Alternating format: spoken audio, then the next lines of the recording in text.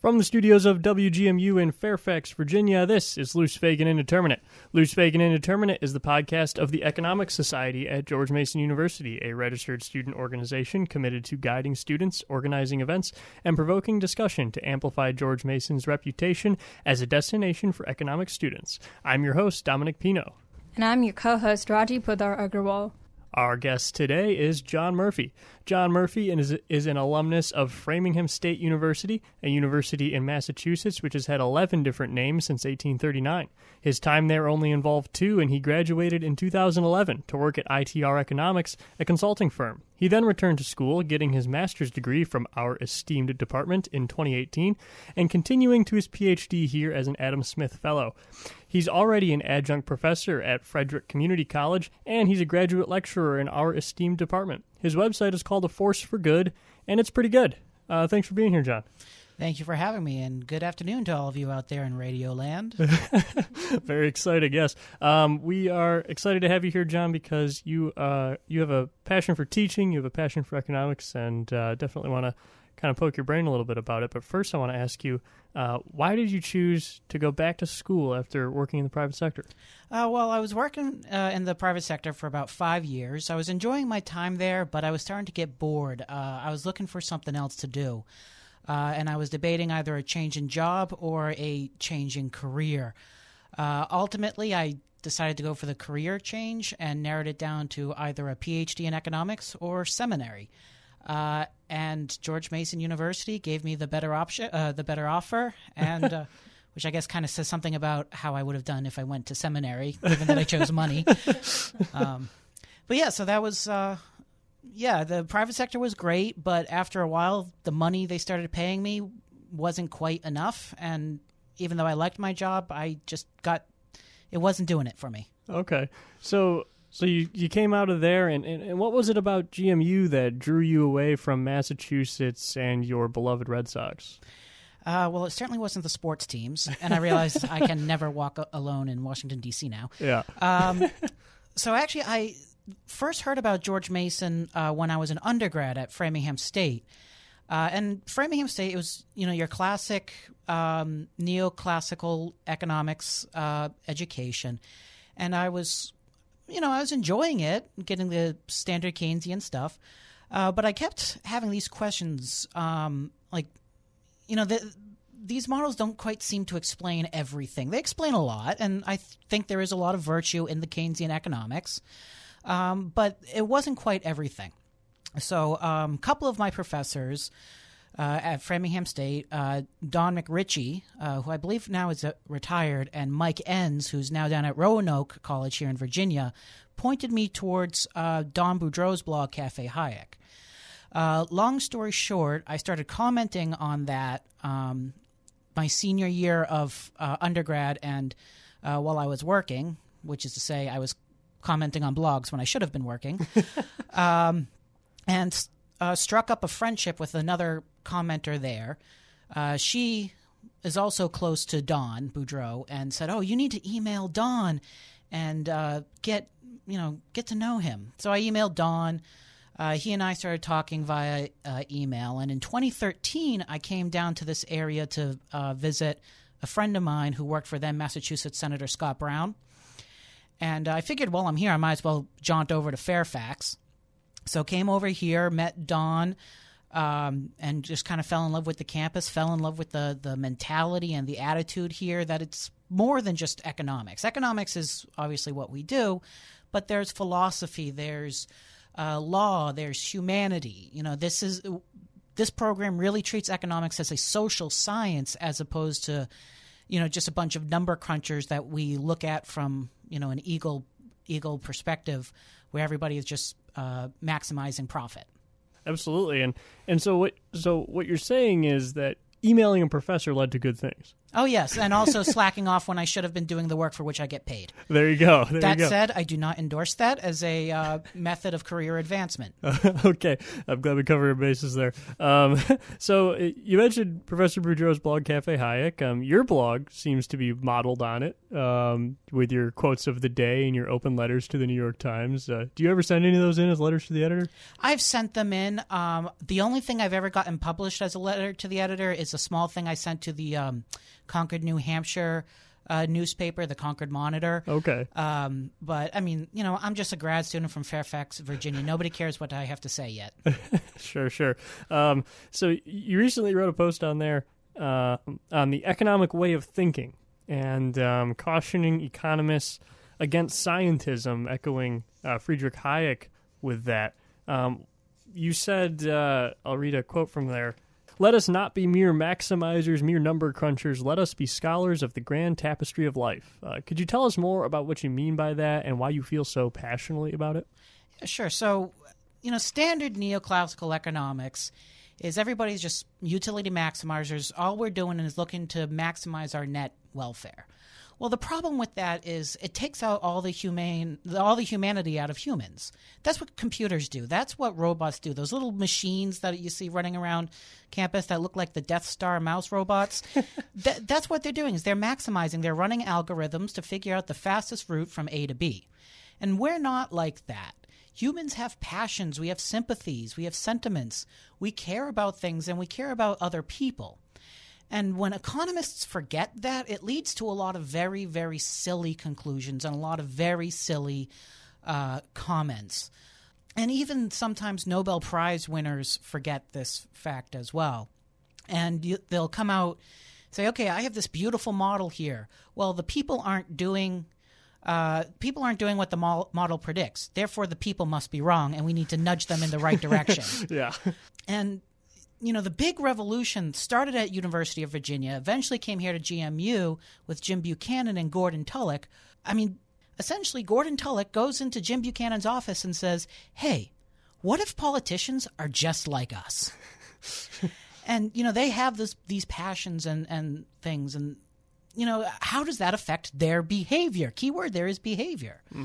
And so I find that so passionate, one, as a way of putting economics more on a solid scientific foundation as opposed to scientism. Scientism is just kind of going through the motions and looking like you're doing science with regressions and all that stuff, with models, with fancy mathematics, but not actually doing anything to advance our knowledge, which is how I see science is about cataloging and advancing knowledge. And there's just so much interesting things about people that for some reason we just assume it away because it makes the math weird. One of the things that I'm doing right now, I'm a huge fantasy nerd and sci-fi nerd, but fantasy nerd, and I've been reading a lot of fairy tales lately. And last semester when I taught law and economics here at George Mason, Econ 415, I did a lecture on fairy courts and devil courts and relating that to contract law. This is a very ingrained thing in our psyche, this idea of a deal with the devil or ironic deals. It's such an important part of pop culture. The Simpsons have done it. Shakespeare has done it. When a trope goes for almost 500 years, it's got staying power. Why aren't we looking at that? I think a lot of economists, if they're only looking at the numbers and not the humanity, will miss these very interesting questions. Mm-hmm. Yeah, certainly. And I think there's a lot to it beyond there's just so much beyond what we know about these things. But Raji's a math major. I don't know if you have do you have anything to say about the math of this? Do you have a defensive math you'd like to make, or do you think what do you think about economics and as it compares to math? So I've recently learned that just doing math is not very useful as an economist, mostly because, as you said, you have pretty models, but they don't say very much, and economic history is extremely important. I'm curious, when you teach all of your courses, do you see people develop this intuition for engaging with economic history and coupling it with math, and to what extent people have it and how it evolves over the period of you talking about avoiding scientism? Yeah, I mean, I think mathematical economics is very important. Math. One of the things that the math does is it forces out our hidden assumptions. So I'm a big proponent in doing the regressions and doing the mathematics and mathematizing it, but understanding what that actually says. So when I teach the more math-heavy courses, not so much Econ 101, the intro stuff, I try to stay away from math and focus solely on the intuition.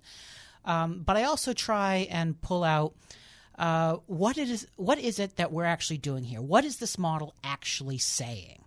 In my international trade course, which was very math-heavy, less so than my law and econ course, but that there were still mathematical elements, I found it really helped clarify the students' thinking if they could translate it into mathematics and then, more importantly, translate the mathematics back into English. So I think we need a healthy combination of both, and I try to teach economics that way, despite the fact I am terrible at mathematics. Certainly. Yeah, no, the balancing act is always difficult, I think, and I'm glad that we've got somebody coming up and trying to solve the problem. So the field of law and economics, you mentioned that you've taught this before, and you did an event with Econ Society last year about law and economics, which was fascinating. It thrives on these specific examples that people come up with. So I remember we had an event last year for Econ Society as well with Joshua Wright from the law school, and he talked about law and economics. He had this example about reusable bags that was very vivid, and how it caused a E. coli outbreak in San Francisco, and how they were able to trace this back using economics to reusable bags. And Ronald Coase, of course, has his famous example in his paper where he talks about sparks coming off of trains and destroying crops. Do you have a go-to law and economics example that you'd like to share? Yeah, I think probably my favorite. There are a bunch of them that I like. My favorite comes from Gordon Tullock, and it's the idea of this Tullock spike is, I think, what it's called now. And he's addressing the idea sort of, there's a problem here, and we need to address it at all costs. And in this particular example, it's car accidents. And, car accidents are bad. People die or get injured, whatever. Hot take on this podcast: car accidents are bad. Yes. It's my great contribution. So he asks the question, why then don't we do absolutely everything we can to prevent them? Because one way we could prevent them very easily, put a gigantic long metal spike in every single steering wheel. I guarantee you there will be no more car accidents, because the cost of the car accident will be you die, or lose an eye at the very least. And there were variations on that theme, both by Tullock and other people, but I love that example because it really drives home the idea of marginal thinking. How much are we willing to give up in order to gain smaller and smaller benefits? And that's a very intuitive, I think, example for students, and also kind of graphic. Yeah, a little bit morbid there, a little shocking, absolutely. I get a dark sense of humor. Certainly. You've also taught international economics, and I always think that name is kind of weird, because it's like internet, like what makes that different from economics? But like, what is it about national borders that make it different and make it so that it's its own class? I mean, there's really nothing from the economic perspective that changes. The accounting matters. International economics is a form of welfare economics. And it's sort of an arbitrary distinction. Well, we count the welfare to domestic citizens, but not foreign citizens. And certain elements of international trade theory, the standard trade model that you get in Krugman's book, in any standard econ book, depends heavily on that distinction. For example, the optimal tariff is an interesting little theoretical outcome where if a country has some sort of market power and they can cautiously impose a tariff that is non-zero but also still small, they can maximize net benefits from trade.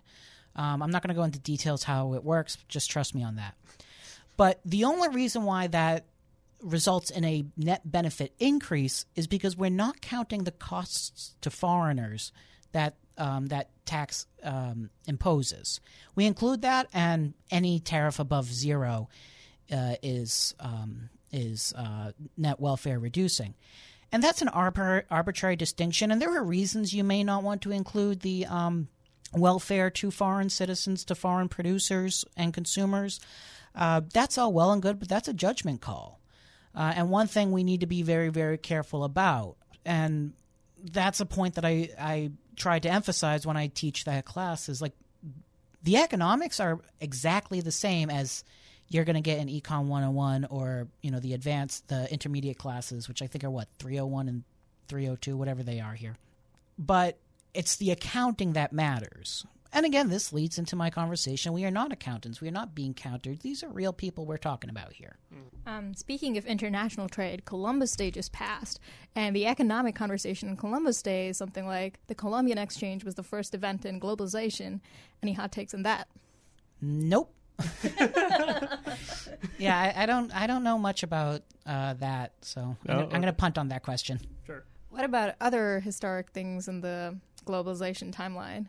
I mean, I think probably the first, or one of the big things I would argue that got us going towards globalization was actually the Cobden-Chevalier Treaty, which was a free trade agreement between the French and the British in 1864, I want to say.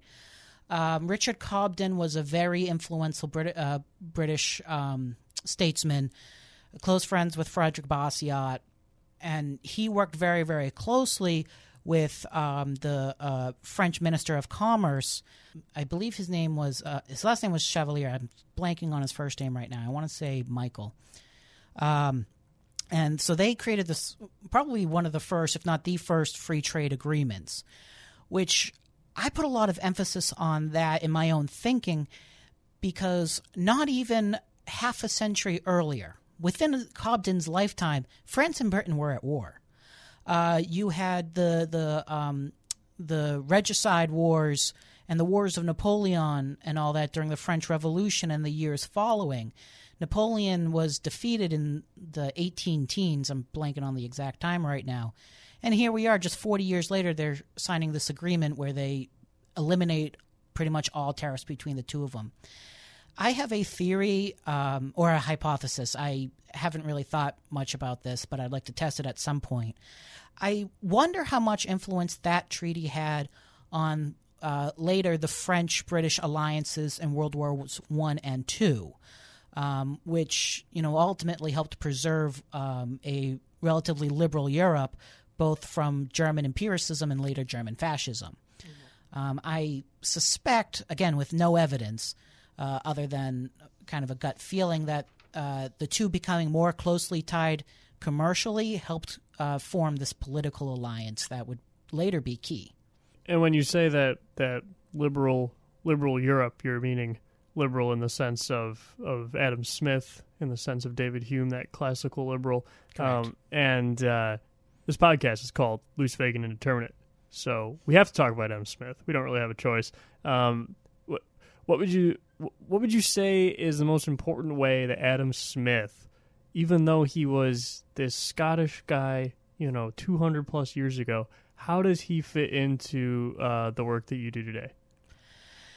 Well, it's actually funny you should say that. I was just working on my dissertation before coming here. And the theory of moral sentiments, I think, is actually a highly economic work. Smith would not have classified it as such, mostly because he didn't have that word. But it's it's how we interact with one another. And ultimately, that's what economics is about. It's not about this maximizing. It's about exchange. It's about interaction.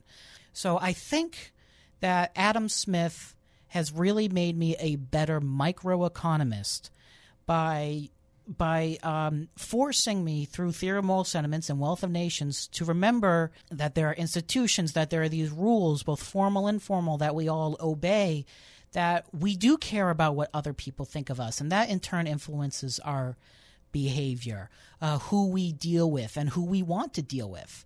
things like that. It's almost, Adam Smith is almost a memento mori. Remember, thou art mortal, to economists and to people that, we are dealing with folks here who have these feelings and all that, and not to get swept up in the beauty of our own conceptions.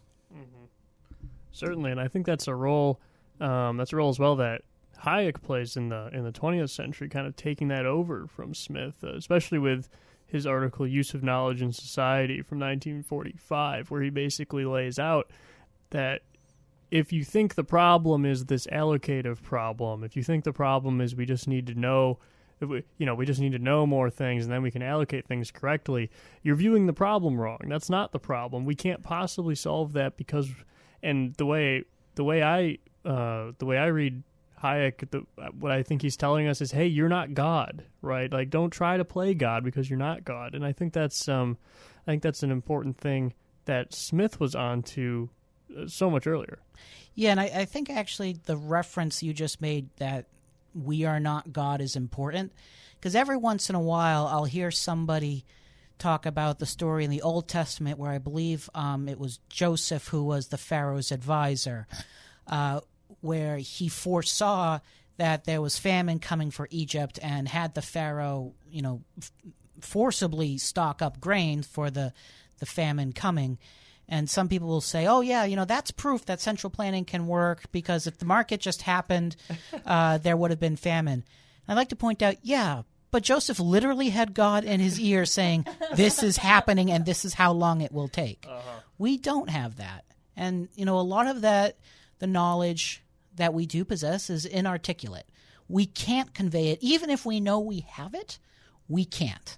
And if anybody doesn't believe me, take a friend, go to the JC, especially at lunchtime or dinner time when it's crowded, blindfold your friend and you tell them how to walk through the JC. How many people are you going to bump into? Probably a lot.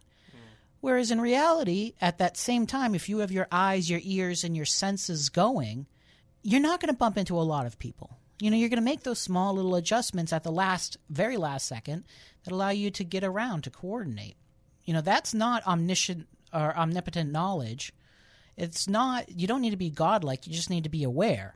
What central planning tries to do is replicate that awareness, but it just simply does not have the knowledge, the information, and the sentiment necessary to do exactly that. What do you think is the extent of the power of an economist? Oh, that's a good question. The egoist in me says, our power is unlimited. But I think the role of the economist is mainly advisory, at least in the role of public policy. Our models and our insights can tell us what are the likely outcomes of, policy X, Y, and Z. What does the economic way of thinking say? But it doesn't tell us anything about what policies should be adopted. And for that, we need moral philosophy. We need law. We need more than that. And so economics, and if you forgive me, I'm blatantly stealing from Jim Buchanan here. Economics has a lot to learn from its neighbor sciences, from engineering, from mathematics, from law, from philosophy. And also we have a lot to contribute between the two. With those sciences as well. And I think sometimes, economists, we need to get off our own high horses and interact more with other departments. Here at GMU, we're quite good at that, but there are other departments where, economics is economics and philosophy is philosophy, and never the twain shall meet. We are seeing a movement away from that, even in the mainstream departments now. There's a book out by Nobel laureate Jean Tirole, I think is how you pronounce his name, and I'm sorry if I get it wrong, called Economics for the Common Good. It's a good book. It is worth reading, even though I disagree with a lot of his comments in it, but he is trying to make economics interact with other sciences. Danny Roderick, who is an economist at Harvard University, he is a very interesting person to read, even though I disagree with pretty much everything he says. He's getting economics to interact with other sciences and with real people, and a lot of his objections to free trade are based on those grounds. So if folks are looking for somebody to read who is outside the GMU sphere, and in fact in some ways quite hostile to it, I highly recommend Danny Roderick. He's a very interesting person. I'm glad that we're getting reading recommendations from outside the GMU sphere, because sometimes I feel like we isolate ourselves a little bit. Would you agree with that? It's very easy to do. Yeah. Especially here in academia. There's a reason why they call it the ivory tower. Yeah, Smith talks about it in TMS. Oh, yeah. Yeah. Yeah. It was going on back then, too. Yeah, and probably it was even a bigger issue for him because, I mean, at least we have the internet, which means for better or for worse, you're interacting with views you don't like. Yeah. But it's very, very, very easy to do. There's this idea, and I forget exactly what it's called, but, we do seek approval. And so it's easy to say things and read things that people you approve of, so then you can get approved by their approval of your approval. So it's very important, and I try my best to read and push back against the GMU sphere wherever I can. In some ways, I'm not a typical GMU economist. I'm not an anarcho-capitalist, which is not to say everybody in the department is, but I'm a classical liberal, but I came to that in a very weird way. I came to classical liberalism in some ways through the hard left and in some ways through the hard right. And I still have a lot of sympathies towards progressivism and nationalism and things like that. And I've adopted a lot of the views that I have because I believe they are the best for advancing or eliminating poverty and advancing human welfare globally. But, I think avoiding straw manning and having honest conversations with folks is how we're going to best spread this message of classical liberalism, of freedom, of human dignity. Because the progressives do care. Elizabeth Warren, Bernie Sanders, they do care about other people.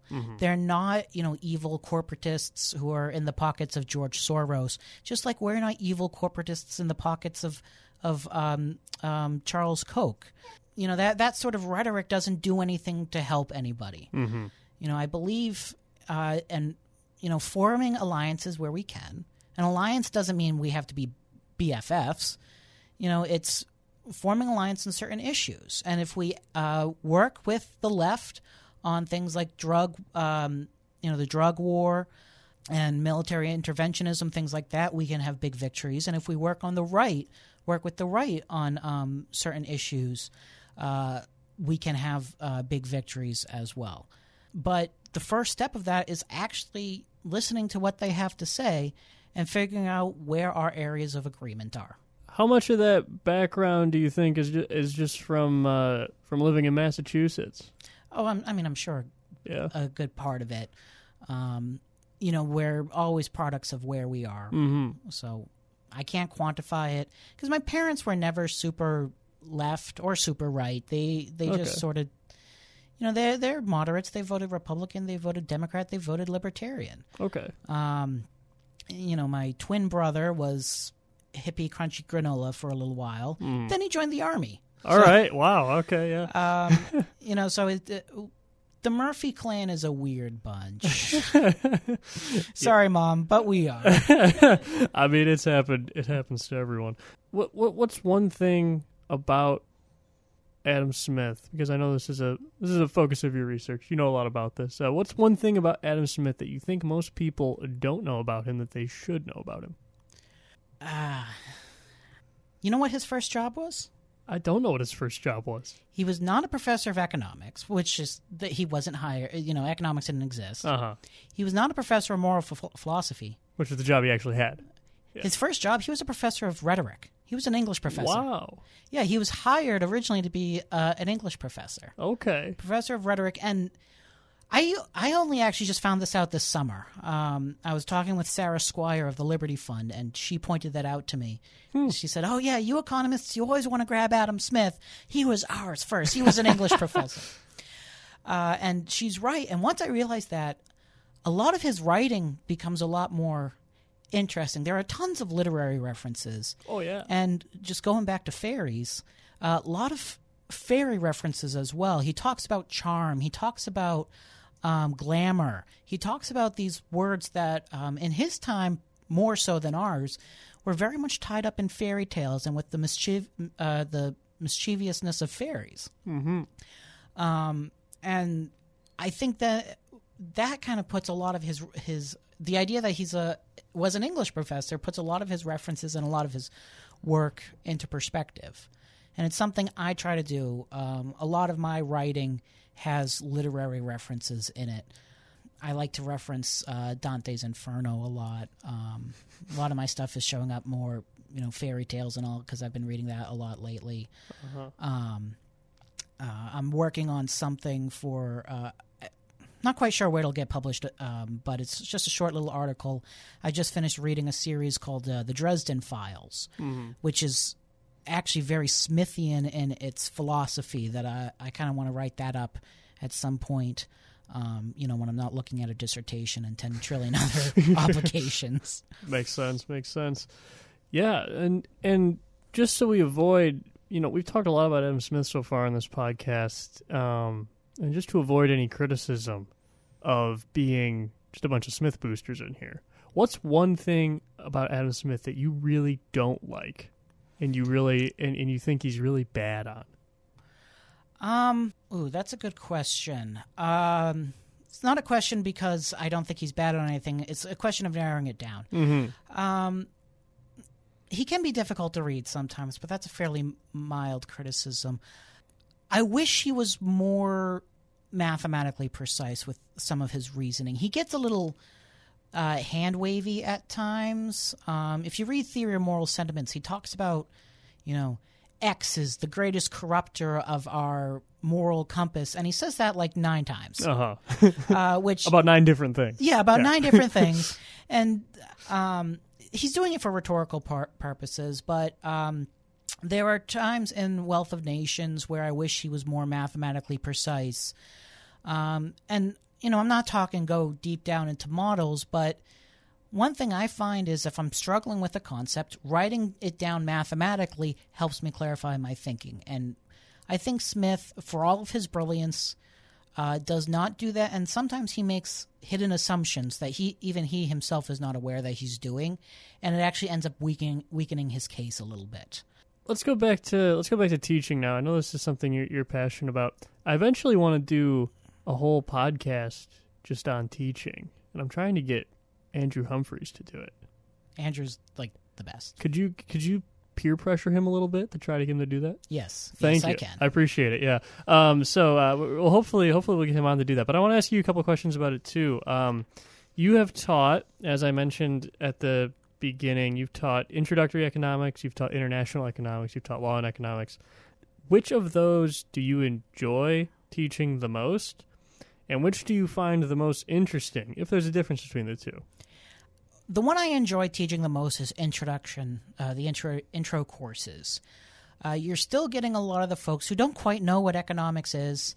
And as such, I can, really, I think, convey why I love this topic so much. So at Frederick Community College, I teach 2 half-semester courses. And starting on Monday, I'm teaching Principles of Micro. And that opening lecture is one of my favorites. I talk about, it's a 3-hour class, so I talk about a lot of things. But I like to open up with the song from the 30s, I believe it's the 1930s, called The Big Rock Candy Mountain, where it's all about this drifter who is like, all right, boys, I'm headed off to the Big Rock Candy Mountain where nobody has to work and rivers just flow wherever you want. There's, anything you want, you just get it. I use that as a lead-in. Like, well, we don't live on the Big Rock Candy Mountain. There's we were expelled from Eden. We live in a world of scarcity where we now have to sweat, toil, and work. And that's where our field economics comes up. These are the questions that we're dealing with here. With intro, I like to use lots of very different, sometimes very weird examples. I like to use silly examples. Anything that can really drive home the point. I think the most interesting class that I've taught is law and economics. That, I believe, has some of the most interesting applications of the economic way of thinking. So, for example, we like to talk about, being tough on crime. And so one of the interesting things that Gary Becker has shown, and we've seen over and over and over again, both theoretically and empirically, is you can be too tough on crime and actually make crime worse. So, for example, if, say, the punishment for any sort of crime, shoplifting, is capital execution, so the death penalty. Well, if a person gets caught shoplifting, the marginal cost of them shooting a cop to get away is zero. And the marginal benefit, or even the expected marginal benefit, so the expected benefit times the probability that it occurs, is greater than zero. So the interesting application is if you make the punishment for petty crimes too high, you actually lower the marginal cost of more violent crimes and encourage those crimes to take place. And that's a very weird or very different kind of outcome. And whenever I teach that, because your gut feeling is, well, yeah, you increase the costs, you get less of it. It's like, yes, you're increasing some costs, but you're lowering other relative costs. And it has all kinds of interesting fallout and great conversations. And like so much of I think law and economics is really open for conversation. Like, why do we assign property rights the way we do? I actually have an article, if you forgive the self-plug. I have an article coming out at libertarianism.org in a couple of days on that very topic. And, we tend to just say, oh, well, private property rights. Okay, well, what exactly does that mean? And there's a whole conversation there. What are just property rights?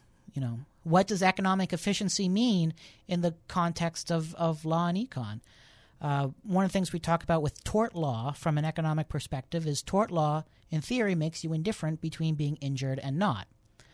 Well, Dom, how much would it cost for me? How much would I have to pay you to make you indifferent between losing an arm or not? Wow.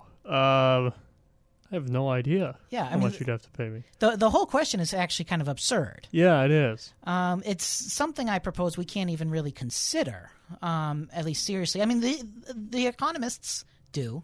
We'll think it over. It's like, I'd probably be okay with it for, I don't know, $4 million.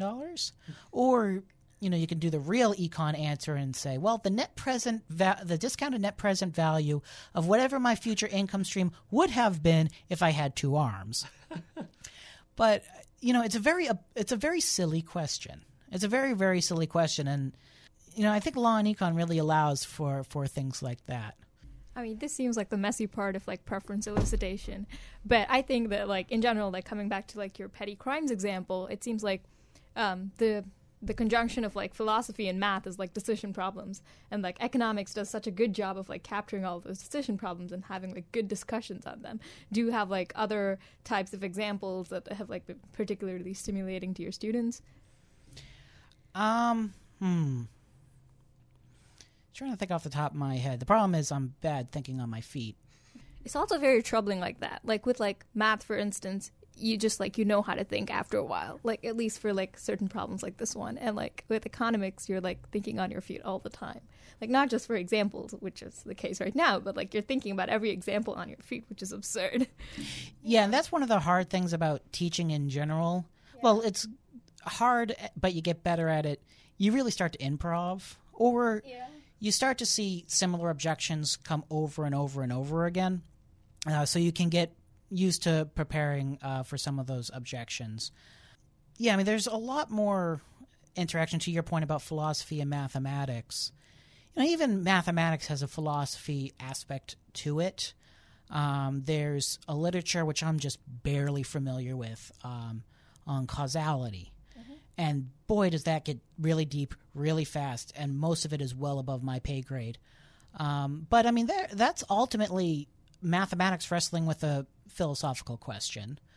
And, in economics, we're doing a lot of the same thing.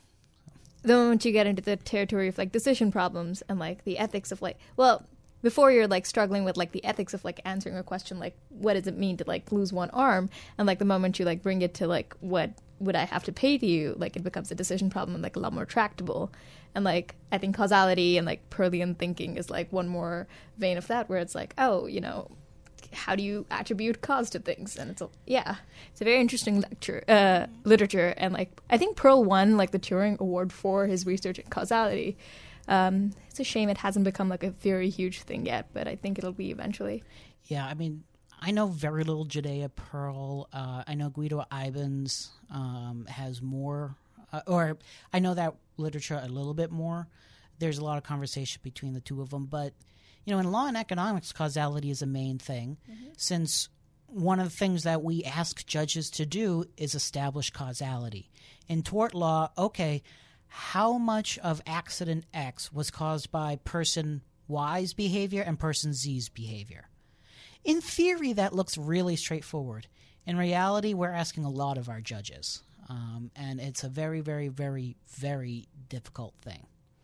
Okay, so we've mentioned the Nobel Prize a couple times. We've mentioned other prizes as well. Nobel Prize in Economics just announced recently. By the time this airs, it'll be about 2 weeks ago. So to all of our listeners in the future, that is when they will be listening to this, that doesn't make any sense. To all of our listeners in the future, it'll be 2 weeks ago by the time you listen to this. But it was an interesting thing because they gave it to 3 people, which is a big number. Have they ever given it to more than 3 people? Not that I'm aware of. I don't think so, yeah. I think this is, I could be wrong, but I think this is the first time they've given it to 3. It's really, been 2 in the past multiple times. Yeah. But I can't think of another case where it's been 3. Sure. Yeah. Any hot takes on the Nobel Prize or on the prize in general, but also on the decision they made to give it to the 3 that they did this year? Well, one, I like that it's a Nobel Prize. And, anybody who objects to say, well, it's not really a Nobel Prize, it's the Reichsbank, prize in memorial of Alfred Nobel. No, dude, it's a Nobel. The economists are at the Nobel Museum in Stockholm. I have photographic evidence of this. The King of Stockholm refers to it as a Nobel Prize. The committee refers to it as a Nobel Prize. It's a Nobel. So that's my hot take on the prize in general. All right, that's good. These 3, so I don't know a whole lot about their work. I'm not really a developmental economist. But from what I know of them, I think the award was justly given. They, unlike a lot of the other Nobels, they've been given it for small ideas.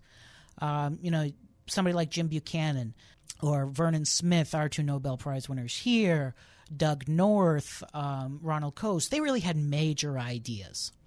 But the 3 winners this year, they're working in an established framework, but they're testing ideas through randomized control trials and really doing a lot of small-scale ideas as opposed to large-scale developmental econ. And I think that's a good thing. Some of my friends and colleagues have criticized the choice because they are technical economists as opposed to, they're trying to solve that allocation problem as opposed to studying exchange that we were talking about earlier. But I think,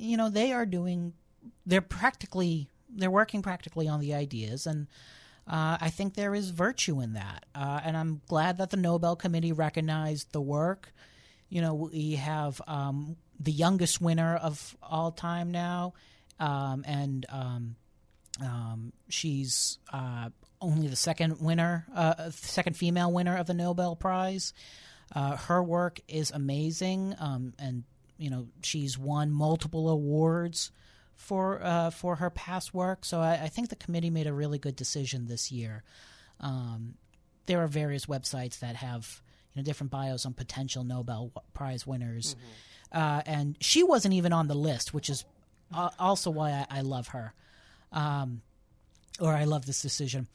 But Banerjee and the other guy, Kramer, were on the list.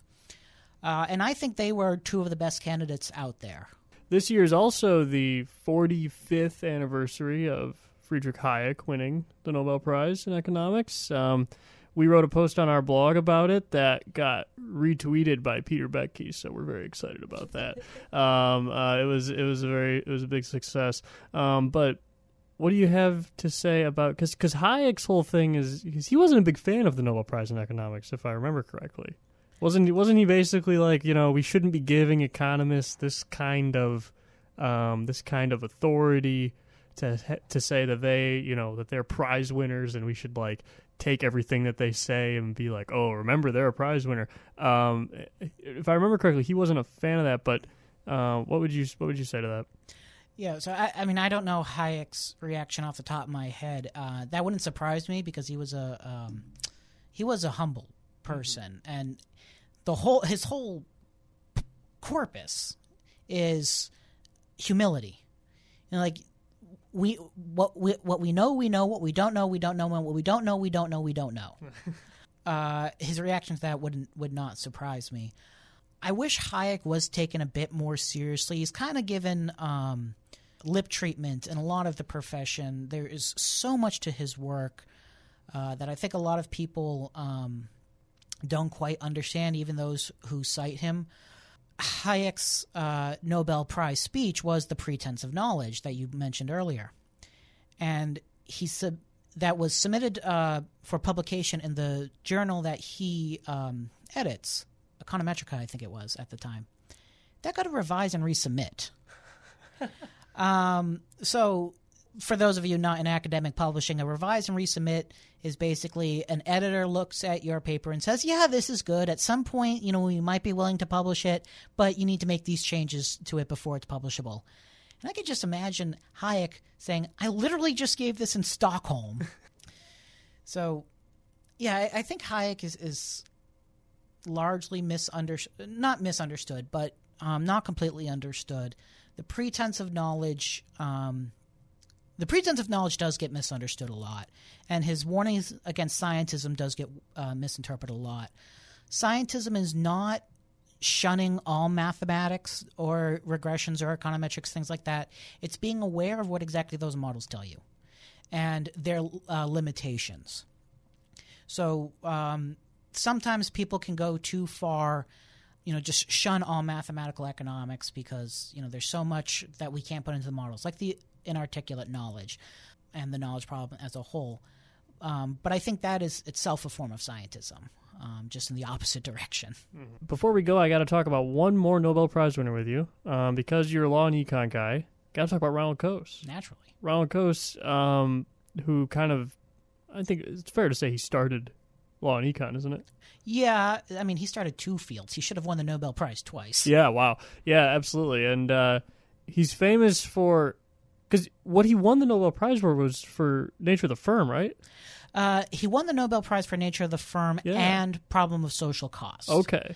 But really, each one deserved a Nobel Prize because Problem of the Firm created the field of industrial organization. Yeah. Problem with Social Cost created the field of law and economics. Those are two massive ideas. Mm-hmm. And the remarkable thing about it that I learned is that he wrote Nature of the Firm when he was still an undergraduate, wasn't he? Yeah, I believe he wasn't. I think he was like barely 20. Yeah, he was like barely 20 and a socialist. And he wrote Nature of the Firm. And then by the time he goes on to write Problem of Social Cost, he's already this established guy then when he writes that. And he's established as this like free market guy. His whole kind of transition is very, very interesting. I highly recommend his book, The Firm, the Market, and the Law, which is a collection of the essays we just talked about. He also has sort of appendix chapters where he, in his own words, explain these ideas because especially the problem of social cost is greatly misunderstood, both by Coasians and non-Coasians. And, I mean, do you know the story of when he tried to get that idea published, the problem of social cost, that whole story at University of Chicago? The one where he got all the economists in the room and, like, changed all their minds? Yeah, so... Yeah, tell it. I love this story. Yeah, please tell it. Essentially, so Ronald Coase was a professor at the University of Virginia, and he gets called up to present this idea, the problem of social cost, to the University of Chicago. The University of Chicago is a notoriously difficult place to present an idea. I mean, they rip you to shreds. And this is at the time where on the faculty there, we've got Milton Friedman, we've got Aaron Director, we've got George Stiegler. Yeah. You got Becker? Gary Becker. Was he around? Maybe not. I think he was a grad student at this point. Okay. Because this was the 60s. Yeah. But you've got some of the biggest names in 20th century economics are hanging out at University of Chicago. Yeah, these are literally the people who created the Chicago School of Economics. Yeah. So Coase gets up there. He stands up to give his presentation, and I believe it's Aaron Director holds up his hand and says, "All right, who here believes Dr. Coase's argument in this paper?" One hand goes up. You know whose hand that was? It was Coase. Nobody else did. And, Coase is like, probably thinking to himself, well, crap. So he then gives his next, I think it was like an hour and a half, where he probably spent 10 minutes talking and the other 80 minutes just getting grilled. Well, as the tradition goes, there's an after party at Aaron Director's house. And Coase, Coase corners Milton Friedman. And, of course, this is over drinks, as, all good ideas I discussed. Corners Milton Friedman and just starts, hammering this idea over and over and over again. Like, look, this is just marginal cost, marginal benefit, and, total cost, total benefit, blah, blah, blah, blah, blah. Drilling it over and over. And finally, Friedman's like, oh, my God, you're right. So the two of them go to work on everybody else in that room, cornering when necessary. And at the end of the party, Director repeats his question, and everybody's hand goes up. Wow. Coase gets published, and it becomes the single most cited article in economics, if not all of the social sciences. Yeah. No, it's absolutely incredible. And I just like the idea of Friedman and Coase going around good cop and bad cop. I'm trying to think about who would be who. Because it would have been especially funny because, Friedman was famously short, and Coase was famously tall. Wasn't he He was, I believe he was tall. He also was a very quiet person. Yeah. If you ever want to hear something hilarious, get Dr. Nye here to do his impression of Coase. Okay. Because Coase, he talked out of the side of his mouth like this. And just watching Dr. Nye do the impression is absolutely hilarious. But yeah, so I just have this headcanon of, super tall Coase, super short Friedman cornering people, and, I imagine Friedman was the good cop. Yeah. Well, Coase was the bad cop. We should ask for any other reading recommendations. So let me ask a clarifying question. Is this for people who have some knowledge in economics, or like my grandma? Let's make it your grandma, someone who strongly disagrees with at least two things you've said in the podcast, and also someone who really likes everything that you've said and just wants to know how you think. All right.